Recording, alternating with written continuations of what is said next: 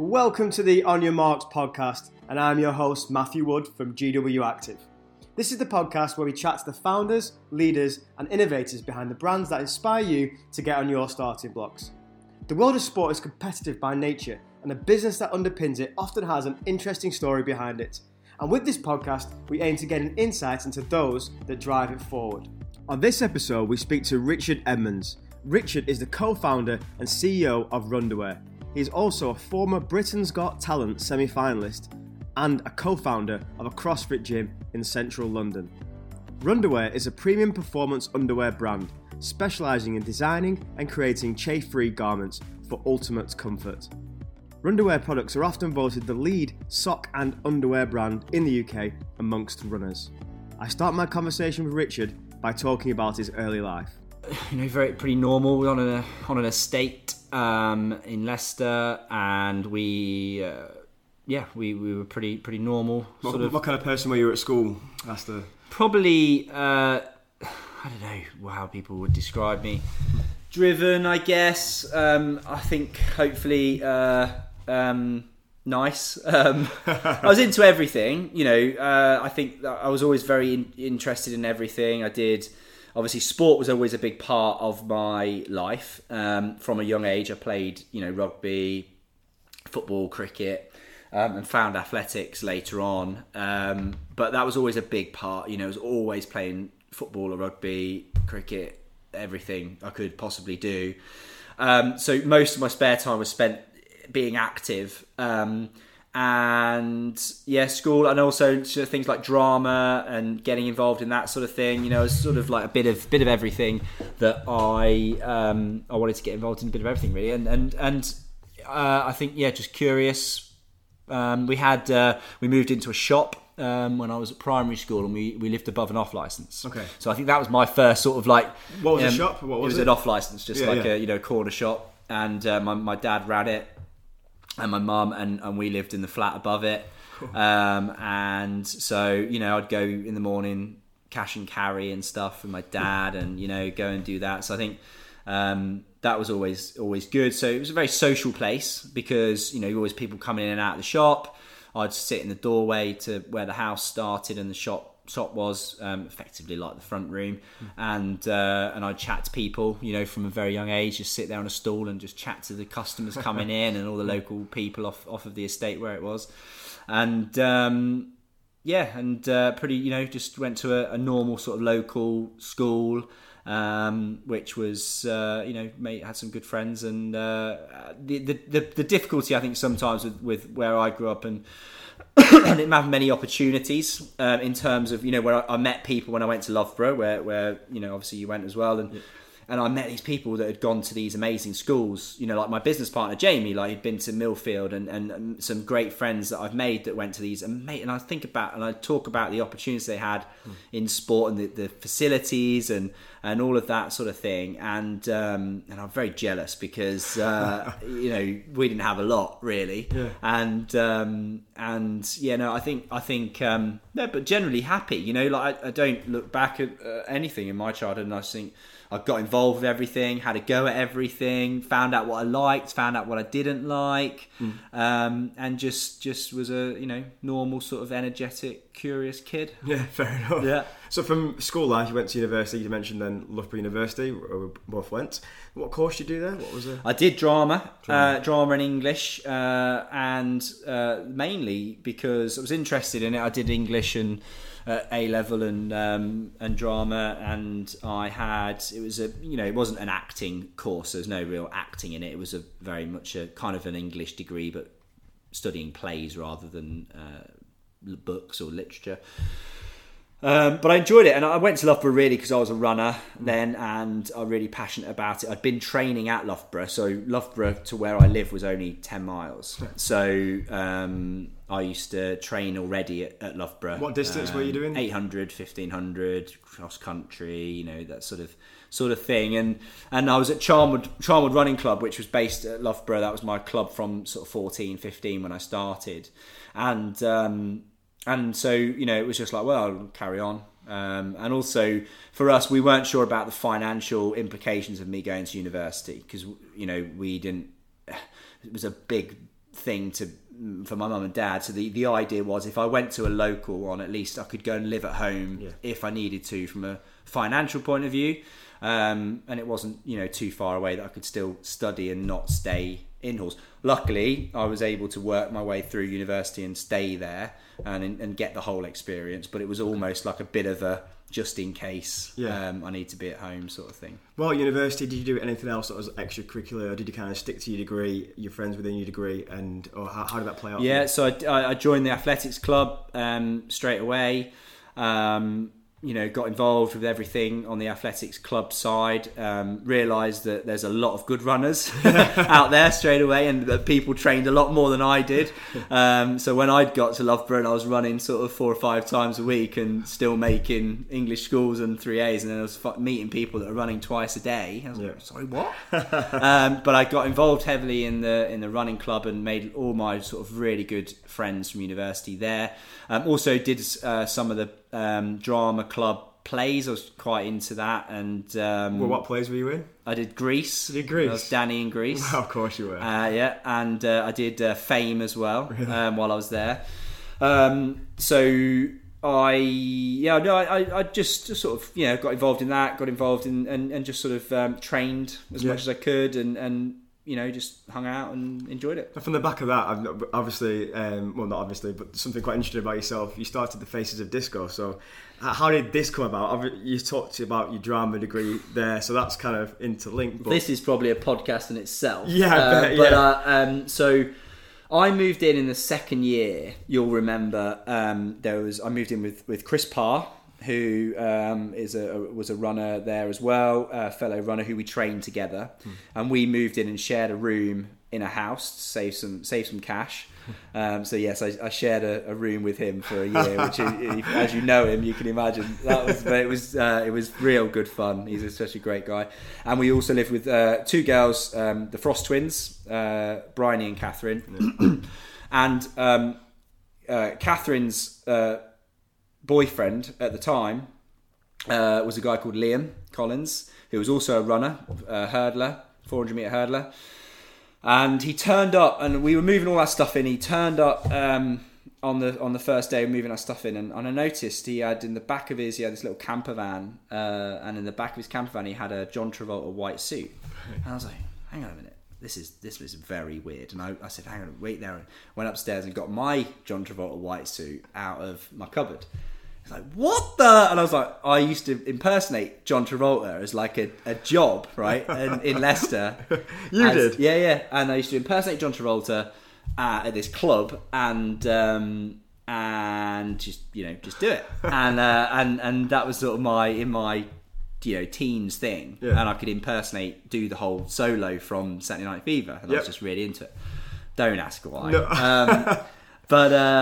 But yeah, so Liam was like, oh, well, I do this thing. It's with masks. It's called Faces of Disco. And I was like, all right, tell me about it. So I busk, I dance on the streets. I was like, what? Anyway, he said, honestly, but it works really well as a double act. We should do it. So that night, we stood in the kitchen. We put together some moves. The next day, we went off to Coventry and just stood in the middle of the street and started busking. And that, long story short, because we're not here just to talk about Faces of Disco, but we busked the whole summer, 9 weeks, every day, 12 to 15 shows a day, everywhere, all over the country. Liverpool, Manchester, Birmingham, down here in Bournemouth.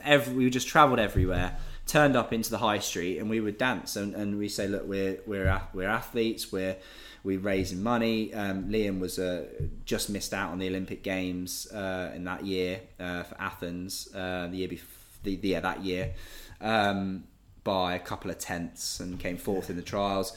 And I was obviously an aspiring runner as well, and wanted to train. And it was just really worked. And initially we didn't think anything of the show. It was just a dancing thing as a way to fund us to be able to do what we loved, which was athletics.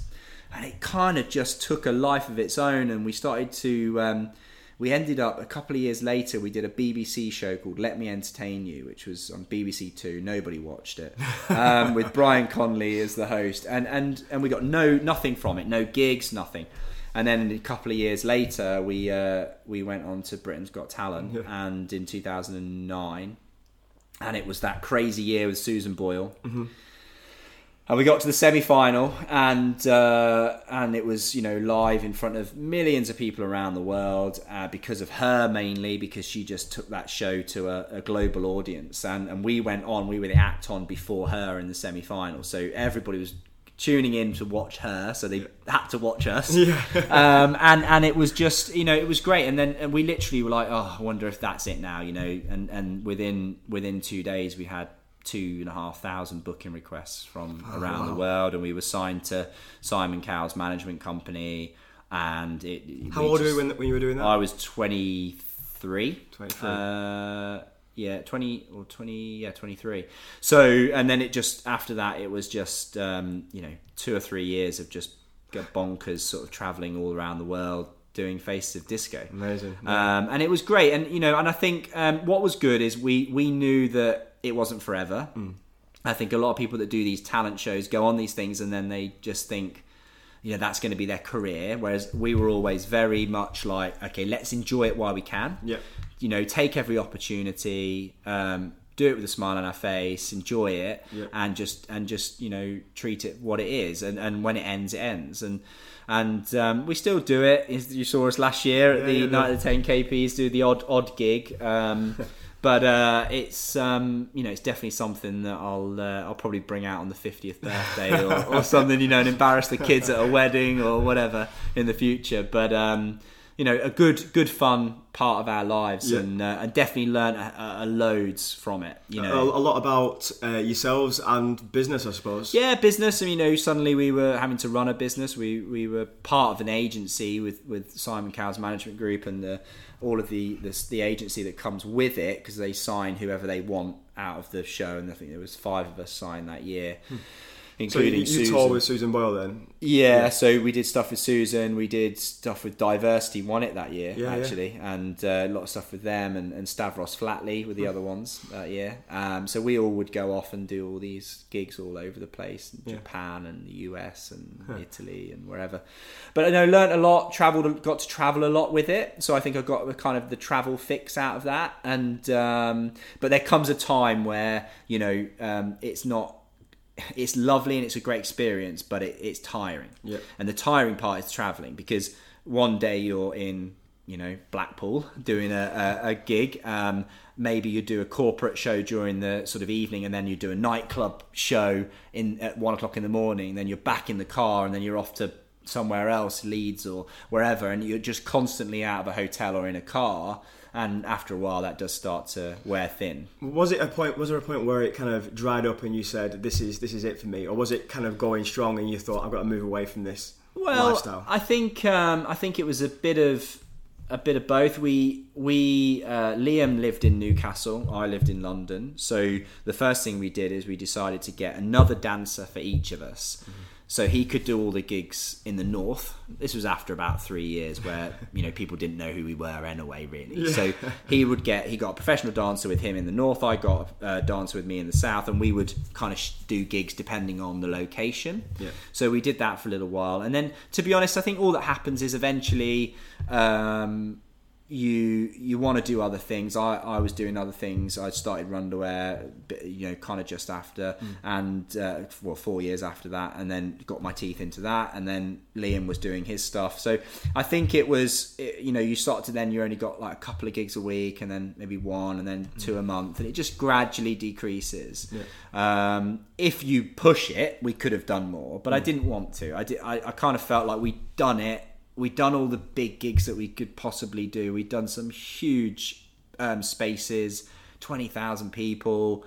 Like, it was never going to be any bigger, you know. So I think we'd kind of done it, and then gradually, you know, if people ask, we do it still. But you know. Well, you touched on Runderwear there, but you also have your own CrossFit gym. Yeah. Did this come about at a similar time to when you were finishing your Face of Disco? So while I was doing Face of Disco, I'd basically been a runner since I was 14-ish. I got injured playing rugby. That was my first love, and I couldn't do any rugby for a year, so they said, you know, you can't do a contact sport. Started doing running to keep fit, and ended up doing quite well at, and then once you're that age and you start doing well at something, you want to carry on doing it, right? Like you're oh well, I just won a race, so I'll carry on because you feel good, and people are saying well done and stuff, so you just crack on with it. And so I never went back to the rugby and just carried on and started running.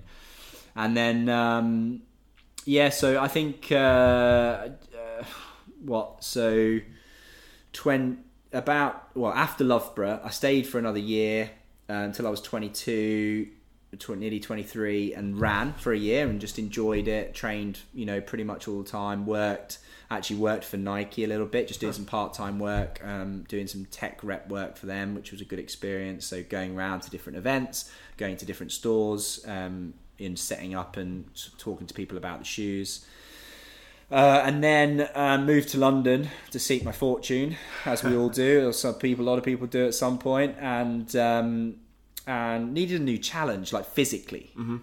Like kind of running. Once Loughborough had finished, I was kind of like, well, I'd seen a lot of older runners at Loughborough that were like 28, 29, 30, who still hadn't made it, whatever made it is, and they loved running, and that was fine, but they defined themselves as a runner.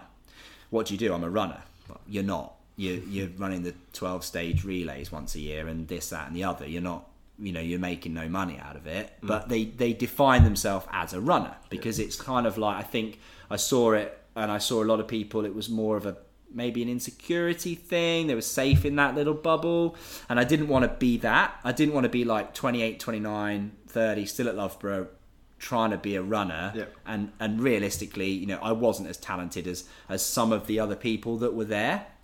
So I kind of were like, well, maybe I've done enough with running as I'm going to do, and it's time for a new challenge. And I started doing some personal training while I was in London.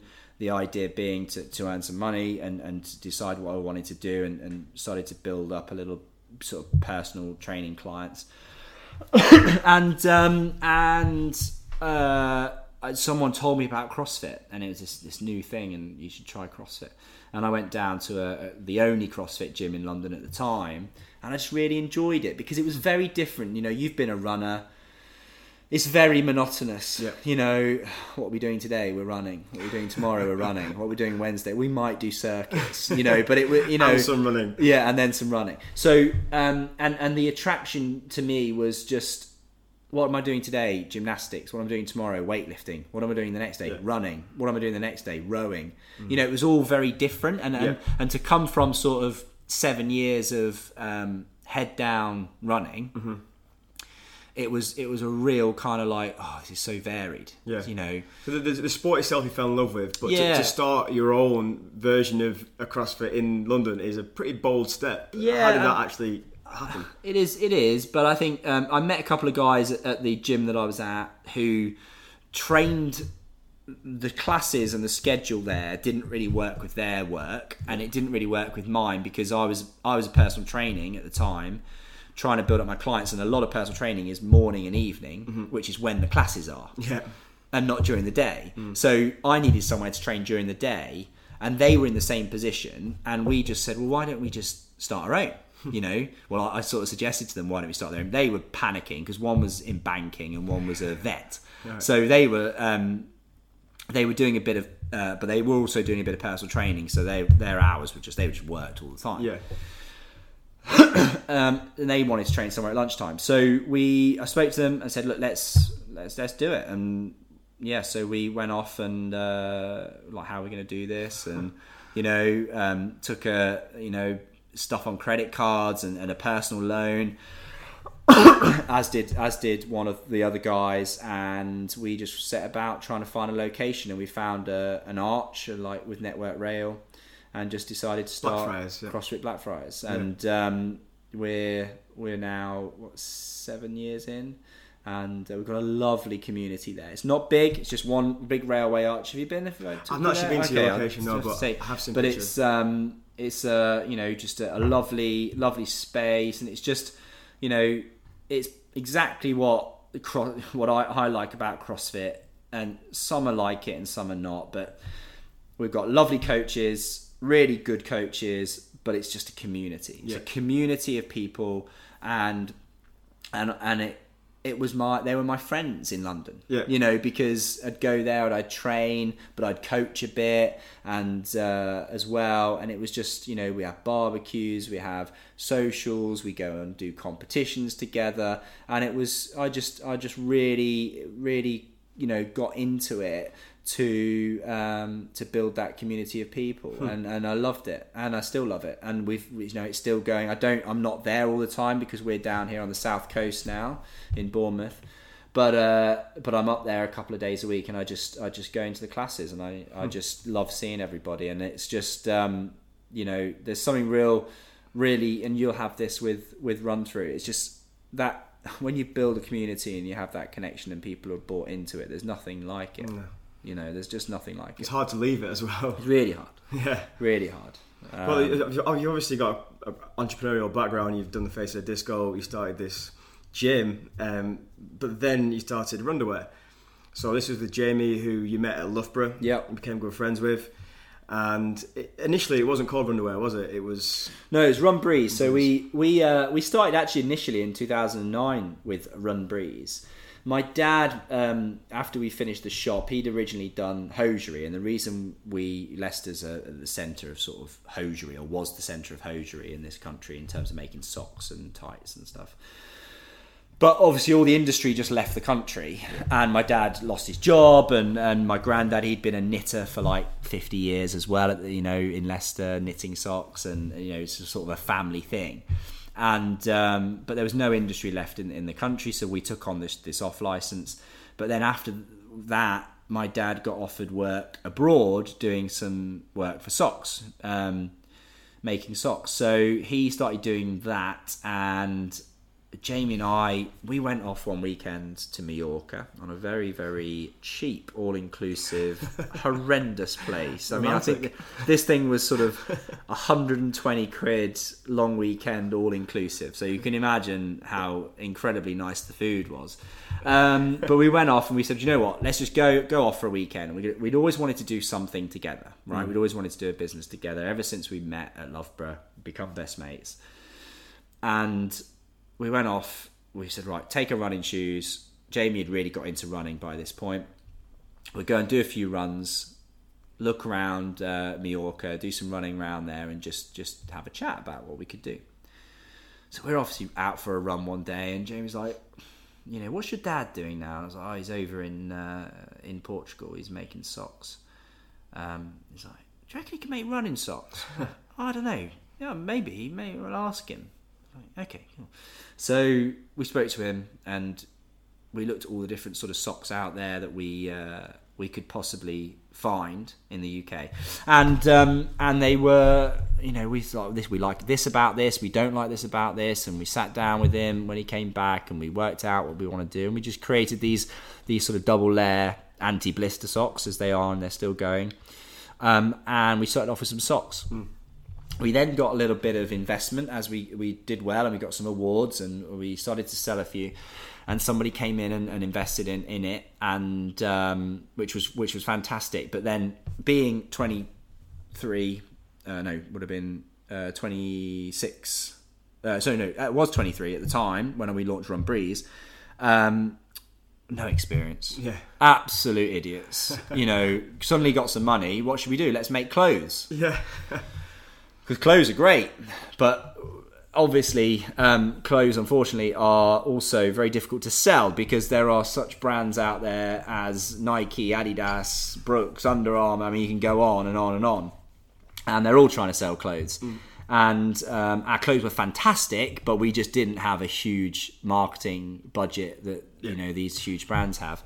And it was really difficult to sell, and we realised that actually the only thing that was really going well were the socks, because there was a bit of a niche there, and people couldn't find socks as good as ours. And one thing that we'd always said from the very start, and we obviously should have done it from the start instead of doing clothing, was underwear. There is no good underwear out there for runners. And I'd known that as a runner, and Jamie had been running marathons and done an Ironman and couldn't find anything. And he basically, you know, we sort of, it was real tricky times. We had to sell through the clothing. to get some money in to effectively start again with the underwear and carry on with the socks. He'd said to me, he went to do the New York Marathon, and he rang me up and he was like, do you know any good underwear brands? And I said, honestly, no, I don't. I mean, you know, you might be charged, maybe able to go to some big brands, but they won't be focusing on it and caring about it. They'll be trying to sell you shoes. And he was just like, honestly, I've been around this expo in New York, all the stands, and the only thing I can find is a pair of women's hot pants. And I might just wear them because I'm just wearing my normal boxers at the minute, and it's chafing me, to hell.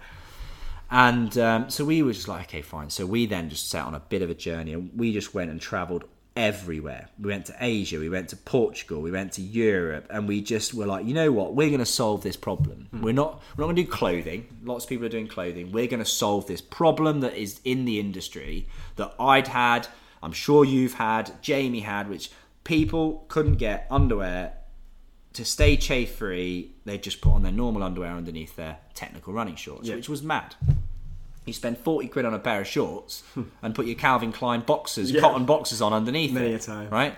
So, set off on this journey, found an incredibly lovely family-run factory in Portugal initially that did seamless wear. And we just spent time. We were so passionate about getting this product right. We would go down. We were both members of a running club in London.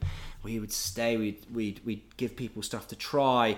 They would try it. We'd go away. We'd try different fabrics. We would go away again. We would come back again until we had this product, which we thought was absolutely brilliant, which is effectively seamless underwear. So taking as many seams away as possible, using a performance fabric that wicks away moisture really quickly, because also, the moisture is a main problem in rubbing and chafing. And we just really, for about a year and a half, maybe even a year and a half, it was so passionate, we found what we want to do. Yeah. And we just threw ourselves into it, and we launched Runderwear at the London Marathon in 2013 at the Expo. We had their socks, which were there, and initially it was Run Breeze socks still. Yeah.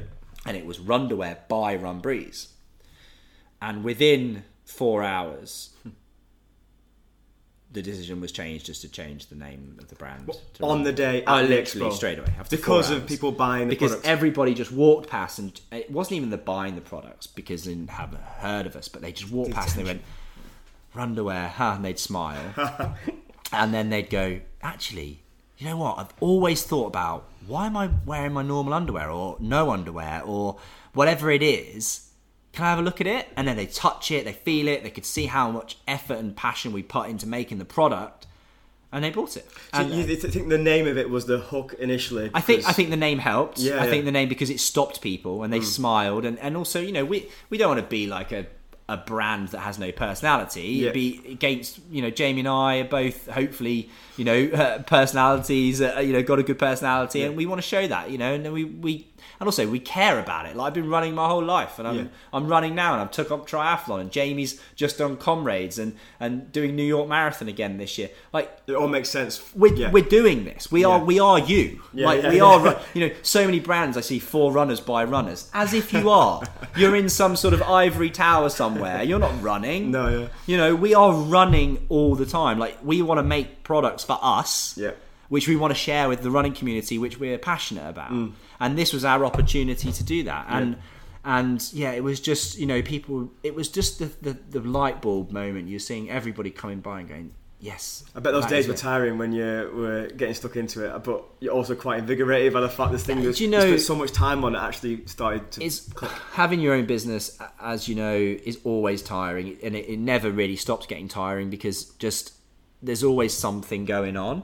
But yeah, at the time, we were selling this stuff. We were turning up to events in the back of my purple Vauxhall Corsa with all the stuff in the back, and setting up and just being passionate, and telling people our story and telling people what we wanted to try and achieve and why we were doing it, and also just the fact that I loved the product. Yeah.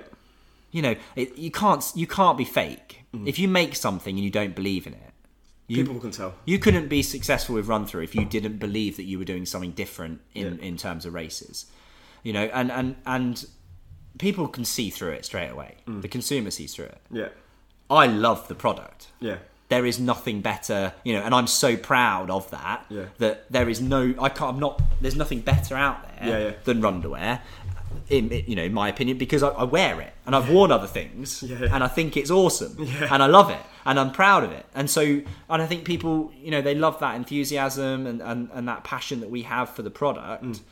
So from that 2013 time, that London Marathon Expo, it's obviously snowballed since then. You've already started the business, but it's escalated into what it is now. And you've moved to Poole. You've got a fantastic office. I've been to see it today. It's fantastic. Thank you. Good staff. How has that been, that transition from being this product that you've founded and created and put your life and passion into it, to having this business which is a bit different? Well, I mean, look, it's 6 years now. It was 6 years in April. So much has changed. It was Jamie and I initially. We were doing everything up until 2 years ago. It was still Jamie and I. So it's the last 2 years where we've got an amazing team now. There's 10 of us down here in Dorset. And what has changed most is obviously the team. Is now we have help, have experts coming in. Whereas we're as an entrepreneur and you're starting your business, you have to do everything. Yeah. And you might have skill sets, especially if you're a partnership. So one of you may be better at the financial side or the operational side or the marketing side or the sales, but ultimately you're doing everything. You're packing the car, you're packing the parcels, you're literally, you are doing everything from start to finish. And so now we have support with that, which is fantastic, and people have come in to know you need to do this and this is how you do it better. So things have got more efficient, but actually, nothing's changed, Matt. Honestly, genuinely, I get up in the morning, I go into the office, I say good morning to the team, we have a cup of tea, and we think about how to make socks, pants and bras really well, and how to tell that story to people in a nice way, and how to build our community of Runderwearers, Team Runderwear, to try and help people stay chafe free. The mission is the same, it's just the scale is different. And I just go into the office, and I'm very lucky, in my role I get to see everything that's going on, and I get to touch everything in the business still, and it's not work. No. But people say, what time are you finishing work? It doesn't resonate because I get to go and speak to runners every day like me, and people that are passionate about what they do, and a lot of the team that we have are runners, or if they're not runners, have become runners because of working in the office, or and they go out and they all have their different goals. Emma, who runs our marketing, she just came back after 6 months of having a baby and ran a 2:57 marathon, like unbelievable. But then like Dave, who looks after our retailers, he's just starting his running journey, and we go out and I run with him and run 8.5 minute miling, 9 minute miling with him on a Monday lunchtime. We go and do 4 miles together. So everyone's passionate about it and enjoys it. Obviously, so many things have changed in that 6 years, because it's a business now that you've got to think about stock and new products and everything. But the mission, every day you're waking up and you're just thinking the same thing. The same thing as I thought of in 2013 with Jamie when we went to the London Marathon Expo. Honestly, this underwear is going to massively help keep you chafe free and look after you and keep you more comfortable mile after mile.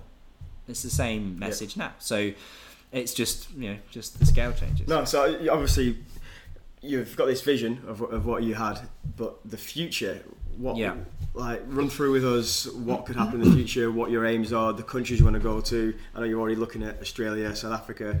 Like, what else is there? So the future of Runderwear, we've got distributors in South Africa and the UAE, which has started over the last year. UAE was a year and a half ago, so they're obviously working in Dubai and all of the Emirates, as well as Saudi Arabia. David, guy that does it there, he's a semi-retired banker who is just got the same passion that we have for running and triathlon, and he's done Ironman and everything, and he just loves the product, and he met us, he loved the product, and he just wanted to be involved, and he lives out in Dubai, and he goes to all the running events around that area, and rocks up with his runderwear, gazebo and his stuff, just like we did at the start, exactly the same, and he's doing that. South Africa the same. We've got a lovely team out there. They distribute runderwear. They've just done the Comrades Expo where Jamie went and ran the big famous race in South Africa, and then we look after Australia and with the US. We've just started this year, just doing a little bit through our website, and we've got some events happening in Australia, going to some events. We go to some events in New York, because that's where events for us, going to these events are so important, because we get to because we predominantly sell online, people can see the product, touch it, feel it, get an opportunity to do that, but also it's just, I love it. Yeah. I see the passion you have when you're at races. Yeah. Isn't it awesome? It's just running races and running events. You can't. I think it's the human being, and like everything good about being human, you can kind of bottle up and see it in a running event. Yeah, you can. The emotions, the passion, the emotion, the nervousness, the kind of like the hard work, the the trying to hit your goal, whatever you're winning the race or whether you're coming last, it doesn't matter. Yeah. But the elation at the end, the feeling of accomplishment, like if you could bottle that and put it into society generally of what happens at a running event, like the world would be a much better place, right? Would, yeah. And you get that when we go to events, everyone's like maybe a bit nervous. They're going to do the London Marathon or the whatever, the New York Marathon. They're a bit nervous. We're talking to them about their race, and like that's not work, is it? Like, what time are you going for? 4.5 hours. Oh, how's training been going? Like that's all I'm talking about. Yeah. Oh, so tell me about runderwear. Well, runderwear, we make all our products seamless on a 360 degree seamless machine, so you don't get chafing. So maybe your underwear at the minute has got seams that can rub, and maybe it's not the right material. Oh yeah, that makes complete sense. And then they get it, and then they go okay, and then we get these great messages afterwards going, oh thanks so much, great to stop by, I didn't chafe, I had a great experience in the marathon, like thank you so much guys. Yeah, amazing. So like events are like really important for that. Future of runderwear, we launched our first bra a year ago, a support bra, and we're about to launch our next bra. It will be at the start of November. Can you buy them? What stores can you buy them in? You can buy online. You can buy from our partners at Wiggle, Sport Shoes, and other retailers as well. But from us as well at runderwear.com or .co.uk if you're in the UK. The bra is something that we're really passionate about getting right, because I think, and I'm probably going to sound like I'm on a soapbox here, but we speak to runners all the time, right? Every day we're speaking to runners. I pick up the phone, I speak to customers. Like that's a big part of our culture here, that everybody goes and speaks to customers. Like it doesn't matter who you are and what you're doing in the business, whether you're operations or marketing or Jamie or I try and phone customers all the time, because how'd you get on your underwear? They're like, well, sorry, who are you? Like, I'm one of the co-founders. Like, why are you phoning me? Like, I bought some boxers from you. Like, I want to know if they're any good. Like, are they good? Are you going well? Like, what you and we just have chats about running on the phone, and it's amazing. And one of the things that's always happened on these calls is, oh, are you going to do bras? Like, I can't find a good bra. Like all these bras, they chafe me. Like, you see people's scars. Yeah. Like on their chests and stuff. Like, can you sort of reimagine the bra and stop chafing and rubbing on the bra? And the other thing is, I believe passionately that anyone can run, right? And it's a big part of our ethos and our project with Runderwear is that this is not just for elite runners. This is not an elite brand. This is anyone can run. It doesn't matter what size, shape, age, whatever. You can run. You put one in front of you, and you can get that feeling of joy from running that the person that's winning the race can get. Definitely. Right? And if you're a size 20 lady, you can run the London Marathon. You can do it, right? You don't have to do it to lose weight. It's not about losing weight. It's not, you don't have to do it for any other reason. You can be whoever you are. You celebrate your body. You can still be a runner. Yeah. What is a runner? Just somebody that puts one foot in front of the other, right? You run, walk, for all I care. but set a goal and go and do it. And that's a big part of what we do. So one of the things that kept coming up, two things. One is how uncomfortable a lot of the bras are and chafing that they got. The second thing was there's not enough sizes, because people just look after the main sizes, right? So we're bringing out this new bra, and we will be offering up to nearly 70 sizes of bra, right?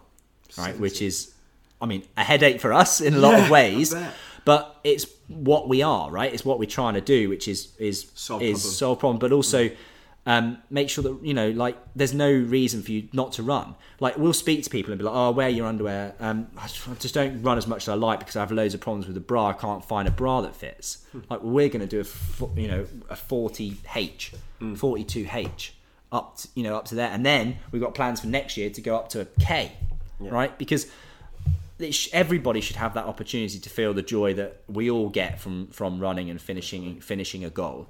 And I'd hate to think that somebody can't do that because they can't, you know, get a bra that fits them. Like, that's mad. So that's a big goal of ours, is to go after that. So we've got this easy on bra, which is so they can get it on and off really easy. It looks fantastic. We've had a photo shoot done 3 weeks ago, and it will launch in November. Fantastic. And I really feel that a big part of our future is going to be trying to solve the bra, you know, problem for runners, and really giving them a new, fresh perspective on it, and trying to help the same way the underwear has helped, and try and do that. So really excited about it. Is there something that you're not doing now that you think you should be doing? Well, I don't know. I mean, look, I think people always say to us a few things. One, why don't you do other sports? Why don't you branch out into football and market to rugby and all this sort of stuff? And the answer is, I don't think we need to yet, because I don't think everybody that runs is aware of us. You know, there's a huge amount of people coming to running, more and more each year, as you know, with your events. And I think you know, we're so passionate about that sport, you know, with running and triathlon, that, you know, we just want to focus on it, you know, and be the best at what we do. I don't, you know, I think if we start to dilute it, you know, into other sports too soon, I think it will lose the message and the passion of that we're runners, and this is for runners, by a bunch of runners, and literally is, and by a bunch of runners, and I like going to all the running events and all of that sort of thing. You know, I love other sports. I watch everything, and maybe eventually Runderwear will do that. But at the moment, I think it's definitely very focused, and I think the one thing I learned from doing the clothing is you have to be focused on something. You have to find your speciality. In especially nowadays, you know, there's so many brands out there and people doing stuff. You need to find what you're good at, what you're really, really good at, and focus on that. Because we think about underwear and bras and socks every day, we can be the best at it, because that's all we do. The product guys, Jamie heads up the product team. He's so good at it. And our team, Laura, and the team that do all the product side, that's all they're doing. Every day, they're just waking up and thinking about how to make underwear and bras better. I mean, there's no other companies doing that, because they're doing so many other things. I was going to ask you next, like, is there a business or a product that you kind of would like to emulate, or that you think we could be that one day, or do you have your own? Well, you know, I think our mission is to, you know, I haven't got it right in front of me word for word, but it's effectively, you know, making the best underwear for runners in the world, so anyone, underlined anyone, can run freer, faster, longer. Right. So that's up in our office, and when we stick to that is that, you know, we get in the office and we just want to make that little small part of your kit bag the best. Is there another company or product or in a different sphere to you guys that you think that's pretty cool, I want to be like them? I think I admire the brands out there that have focused on one thing and been the best at it. So whether you talk in our industry in running, people like, I don't know, Flip Belt, right, or I don't know, what else? You know, what's they called? The cap company that just focus on and make really cool caps. CL, is it? And anyone that kind of just goes, right, I'm going to hone in on that one thing. Yeah. I'm not going to get distracted, and I'm going to be the best at it. And I really, admire those brands that have got the guts to stick to that. Because the easiest thing, you build a business, and then we could go, okay, well, we're going to start doing t-shirts and shorts again now. Maybe we're a slightly bigger brand, and people are aware of us. Maybe we would sell some, but it would take away the focus. Yeah, fair enough. If our product team were then making t-shirts and jackets and trainers and whatever, they wouldn't be thinking about how to. We change things all the time. We change the fabrics, we change like minute things that you would overlook if you weren't focused on it. And I think that's what it comes down to, just being focused.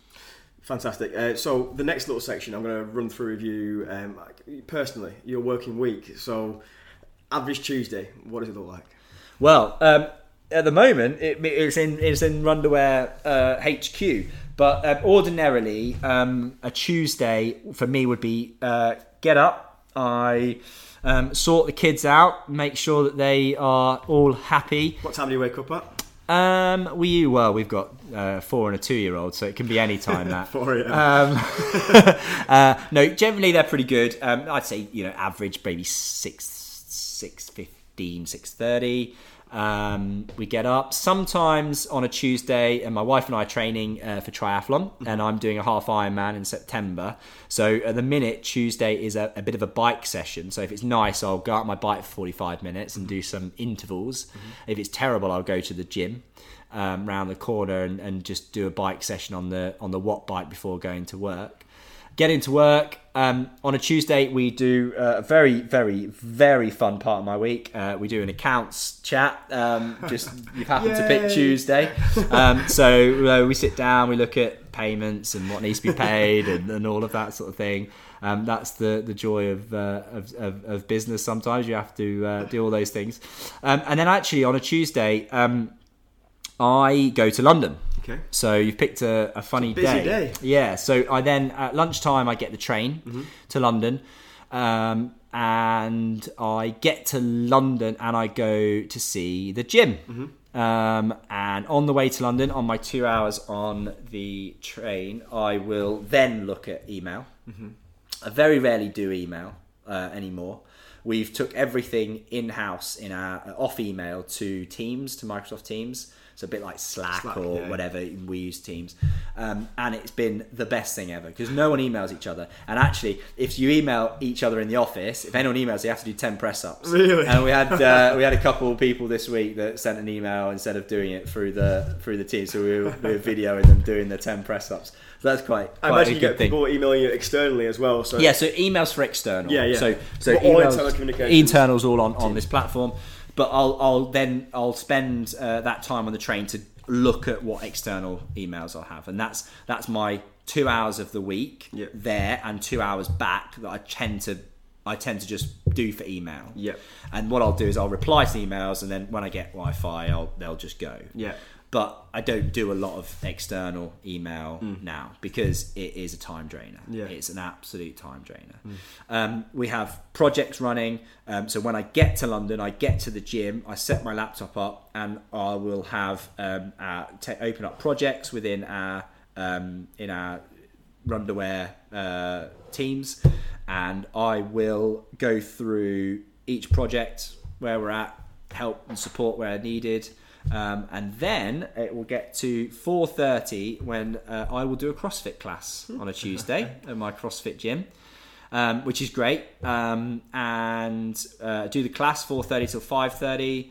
It's a very active day, this. Yeah, it's a very, very busy day. Well, every day's busy.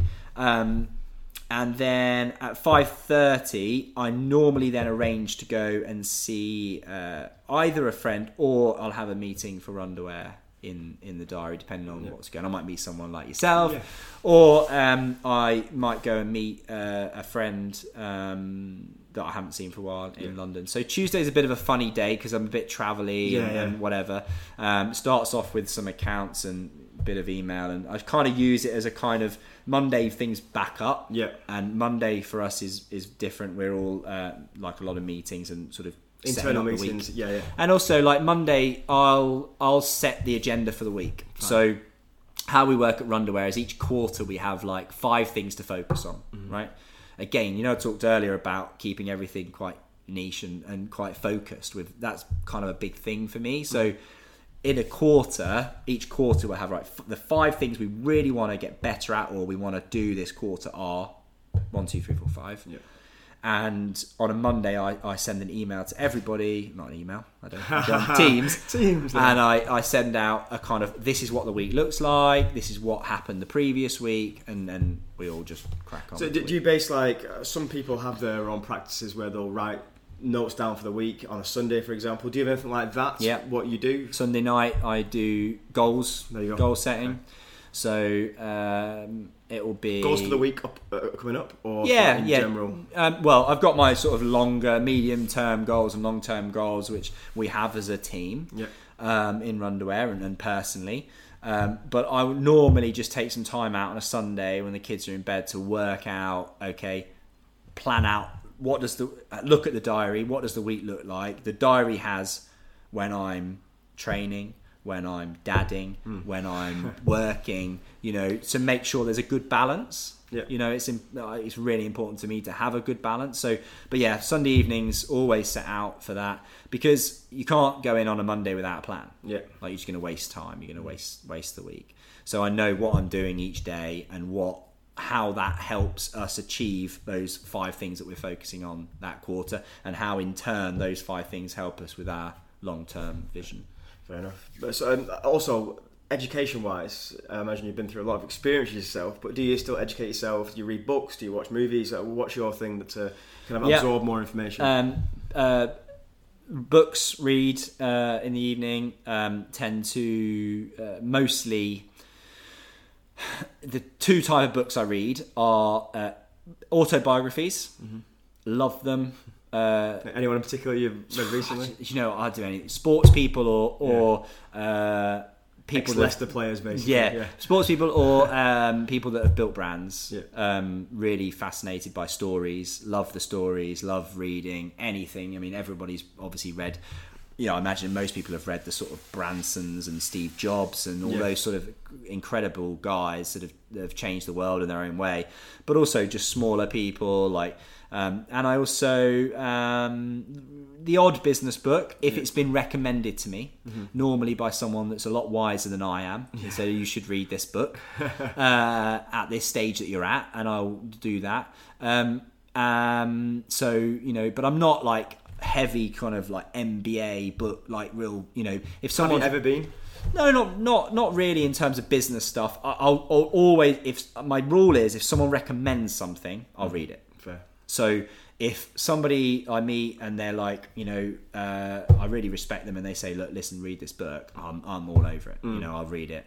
Your audiobooks, or you're physically reading? Yeah, no, I physically read those things, those type of things, autobiographies and the business books. I will listen to audiobooks when I am training, or podcasts. And I will listen to them when I'm training, when I'm travelling, when I'm walking. What kind of podcasts do you listen to? So podcasts, I listen to the Leicester City Weekly podcast. I was expecting that at some point. Don't miss a friend of I know guy Ian Stringer, who's the commentator at Leicester, who does the Leicester City Weekly podcast, and I'm sure everyone listening now is sign up to that straight away. Yeah. So that's very important. But other than that, I there's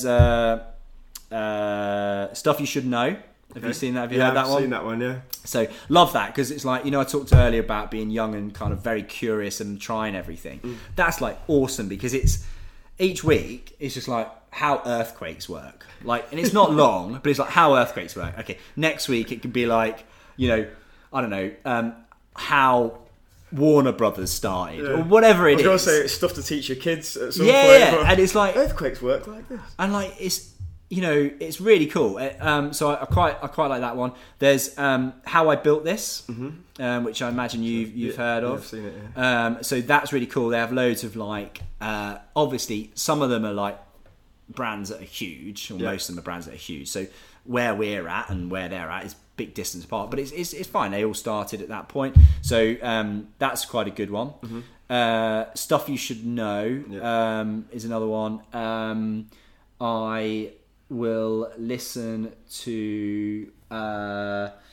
I'll probably listen to this after you're done. I think that's probably you had your own podcast at one point podcast. As well. Yeah, I did my own. It's a little pet project. Like I get these.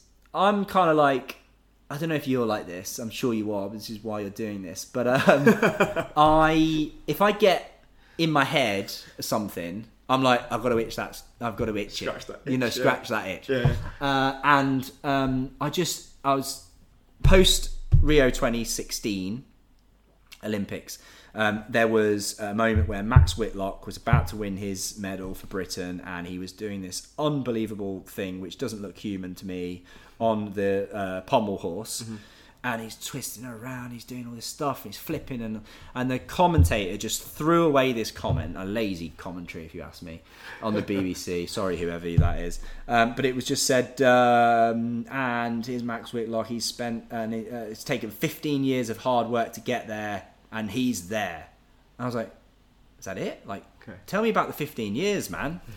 Like, tell me about when Max Whitlock couldn't do a forward roll. Because what he's doing is unbelievable, but it's completely alien to me. I can't, I do a bit of gymnastics in CrossFit and stuff when I was doing CrossFit, but it doesn't resonate because I don't understand how on earth he has done that, right? It just doesn't make sense. So tell me about when you couldn't do a forward roll, when you couldn't do a handstand, when you couldn't do a backflip. I want to know that story. Yeah. What's the podcast called?